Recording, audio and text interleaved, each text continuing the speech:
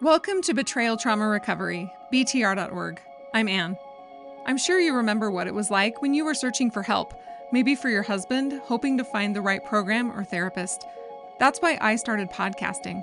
I supported my husband through 7 years of pornography addiction recovery, and not one therapist during that time told me I was experiencing emotional and psychological abuse and sexual coercion.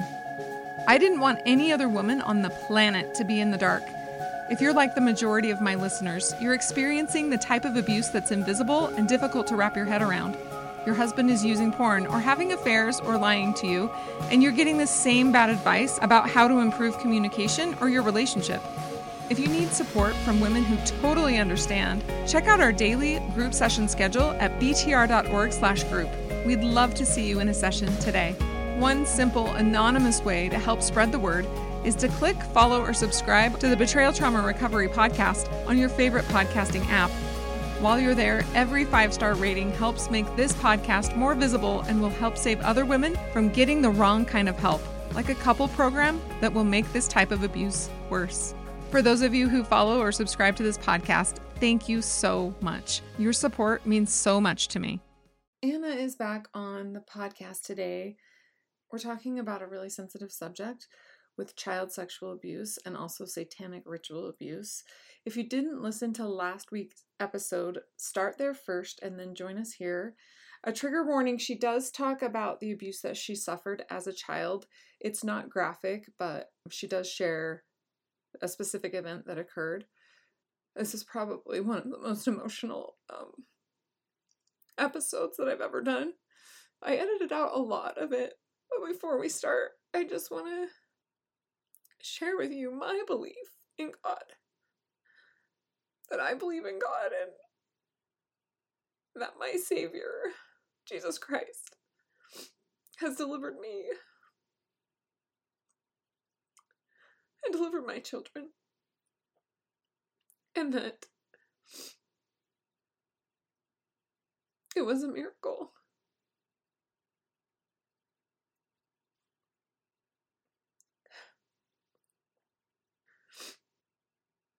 I just know it wasn't me. As I prayed and listened to the Spirit and followed what it told me to do,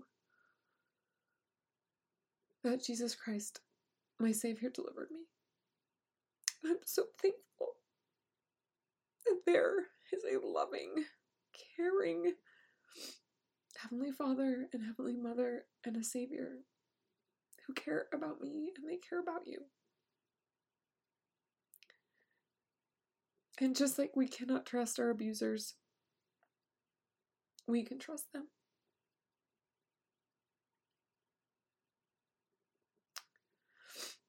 Okay, now let's get to this episode.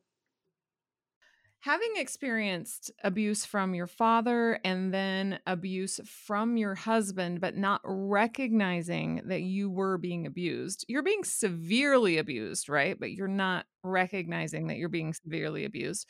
Emotional, psychological abuse, sexual abuse, you're going through all of this in the overarching context of spiritual abuse, where they're pulling in things from like mainstream religion, like our faith, and they're using it to abuse you. And not only that, but taking it a step further and mimicking those things and putting them in the context of Satan.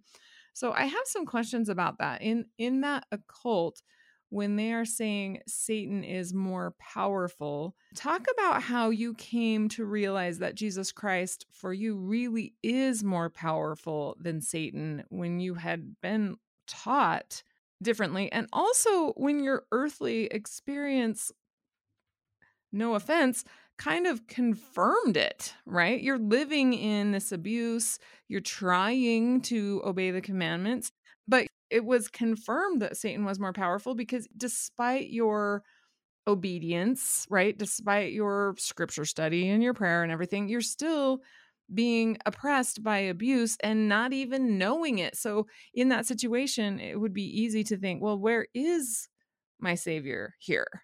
So can you talk about that struggle to understand Because your mortal experiences were filled with Satan's powerful, even overwhelming, tangible evil, how you came to your testimony of Christ. When we first moved to the new state, we lived in one place for 14 years and we had 5 incredible bishops. And it was mostly because the first bishop we had was young, was new, a newly created ward, and he was very dedicated. For listeners who aren't familiar with our faith, when we say the word ward, what we mean is congregation. And the congregations are made of all volunteers. We don't have any paid clergy.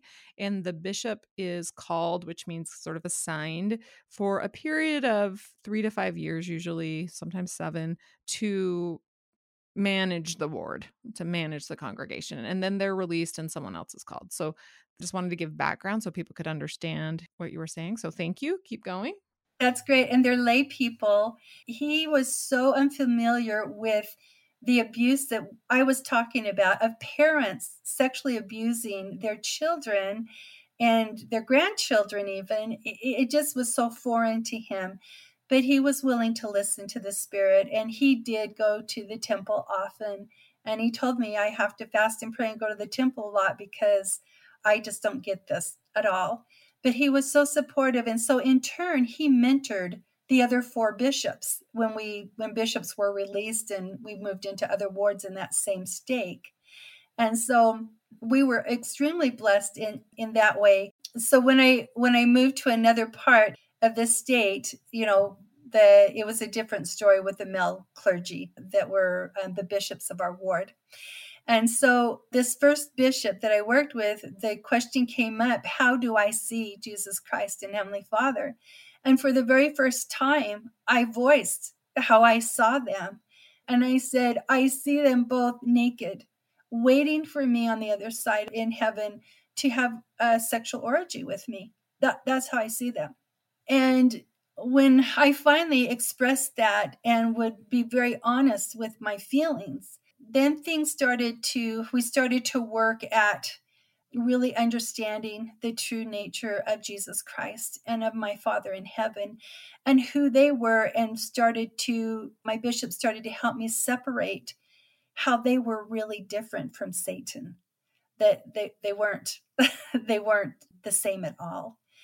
And that took several years. That took years and years. And finally, as I kept working through the different experiences that I had had, which also at times included some very sacred experiences. And when those sacred experiences, I remembered them, it was like, oh, and it was like, wow, that's a lot different than what I had remembered. I started to understand how Jesus Christ saw me and how my Heavenly Father saw me. And it started to change my perception of how I saw them. And it finally came right before we moved from this area, and we'd lived there for about 14 years.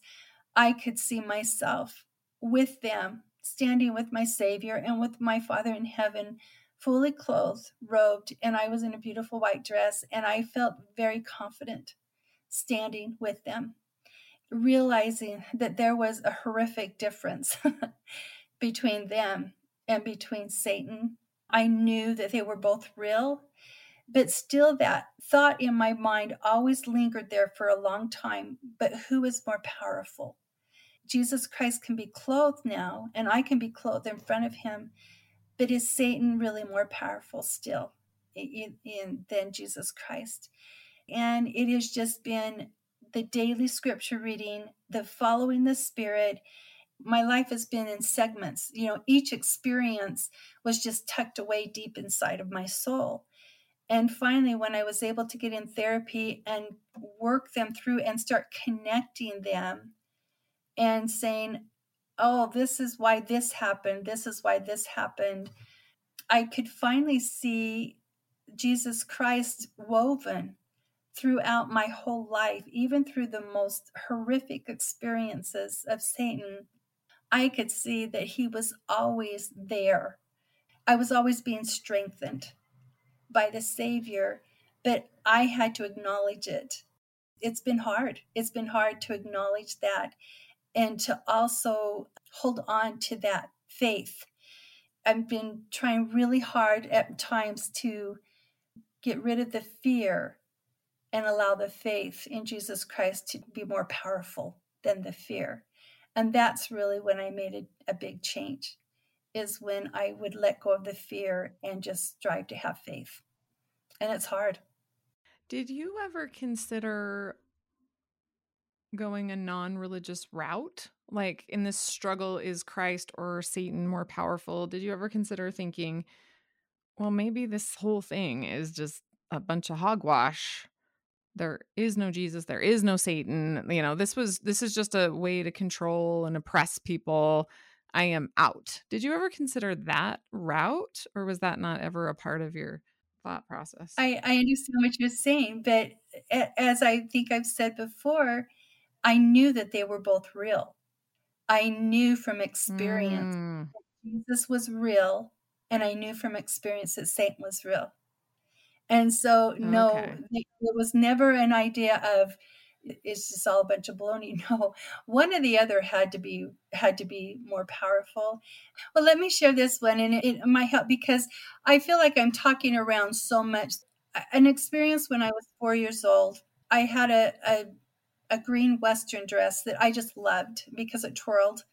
And my father and I were at his workplace, and he worked on machinery. We were all by ourselves, secluded area. There was nobody else around. And he wanted me to perform oral sex on him. And in primary, I had learned that Heavenly Father wanted us to do good things. And I knew that doing that to him was not a good thing. And so at 4 years old, I told him no. And I started walking for the door. And he had a cigarette lighter that he used in his work. And he started the back of my dress on fire. And I was almost to the door. I mean, it was just so close next to him. So there was no place to run. And he knew that the fire wouldn't explode because I wouldn't run anywhere. And then he had a bucket of water right next to him that he used in his work. And I started to scream, and he put the fire out immediately. Well, he took me in his arms, and I just sobbed and sobbed. And he just then told me, he just said, "Do not ever tell me no again." And so that was impressive. I mean, it was like people wonder, well, why did you keep doing this stuff? Or why, as an adult, did you stay, do things that he told you to do and stuff? Well, that was when I was 4 years old. There's other things that happened when I was 12 that even intensified that don't ever tell me no. Okay, stuff. And so I remember after that happened, he told lies about how my dress got burned, and I knew he was a liar. He was my dad. But at that time, my mind was so confused. He had started me on fire, but then he saved me. And how do you rectify that in your own child's mind, in your little kid's mind?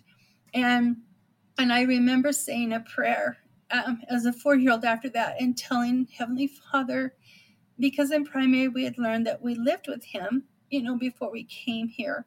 And I remember telling him, I don't want to be here anymore. I want to come home. I want to be with you. And I remember the Savior coming to me himself. And I I came to about his knees, and I can remember feeling his robe and feeling his arms down around me.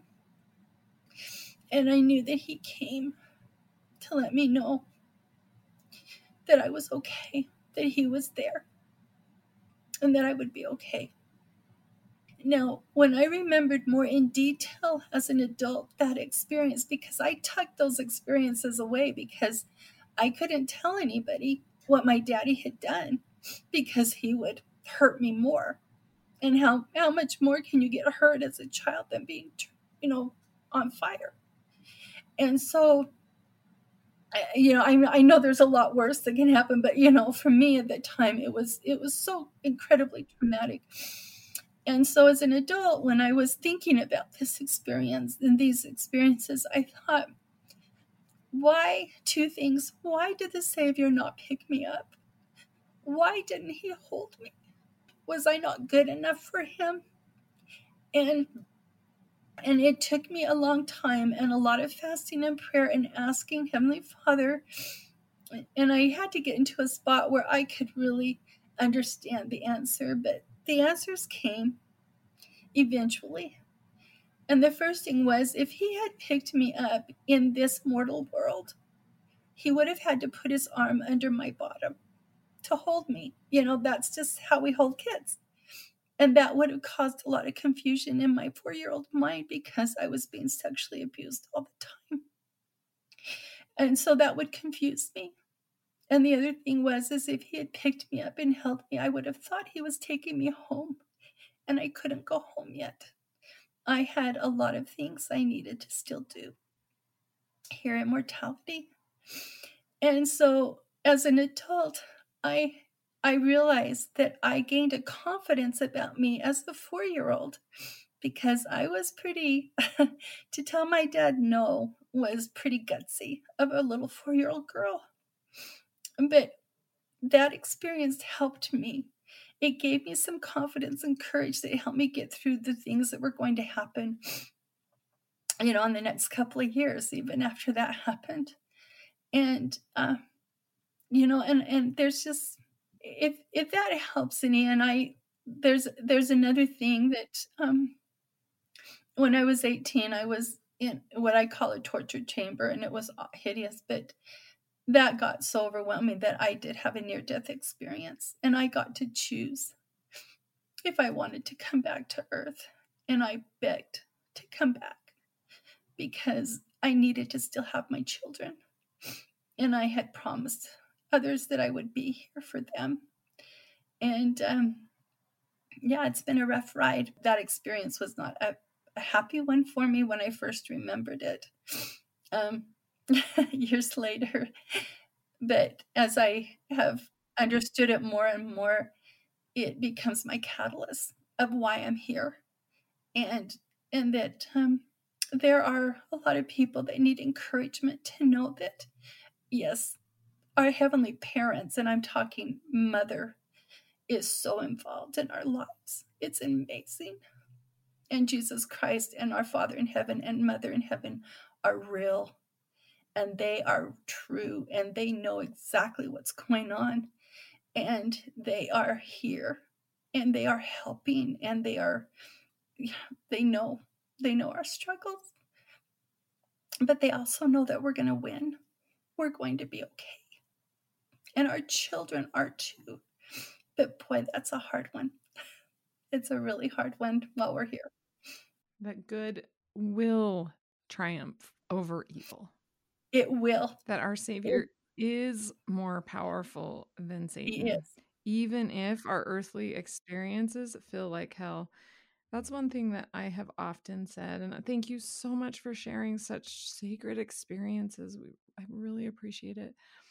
Is that hell is now.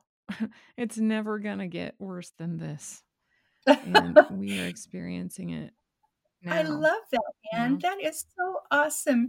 You are right. And yes, hell can get hellisher and hellisher. It can get worse and worse, it seems. But you're right. And even now, especially in these last days, Satan is rampant. But that's why we are here. That's why you're here and doing this incredible work. That's why we're here to touch lives and say, sisters, keep going forward. You're doing an incredible work, and don't give up. Get discouraged, and throw your hands up at times, but keep reaching out to us who are here to say, keep going. It's worth it. However it works out, it's going to be okay. I just keep hanging on to my covenants because I know they're real and I know they're true. I just want you and all the other incredible sisters to know that they are here for a reason now. And you are good enough. And you are going to make it. And, when you're in the middle of it, just keep getting up every day and just keep moving forward. just keep moving forward, even though you don't know where you're at half the time. Just keep moving forward, and it will work out. It doesn't work out the way we think it's going to a lot of times, but it will work out. Anna and I spent some time together crying after this. I actually stopped recording because it got really intense emotionally. So as I've been doing this for so long, talking about pornography, it seems so, to some people, like, why is she so obsessed with pornography? I'm a porn addict, apparently, right? I'm kidding. Anyway, it's because it's evil. It's because it is the epitome of evil and wickedness. It's harmful to our souls. And it's harmful to anybody who uses it. The darkness that surrounds it is so dark and so harmful.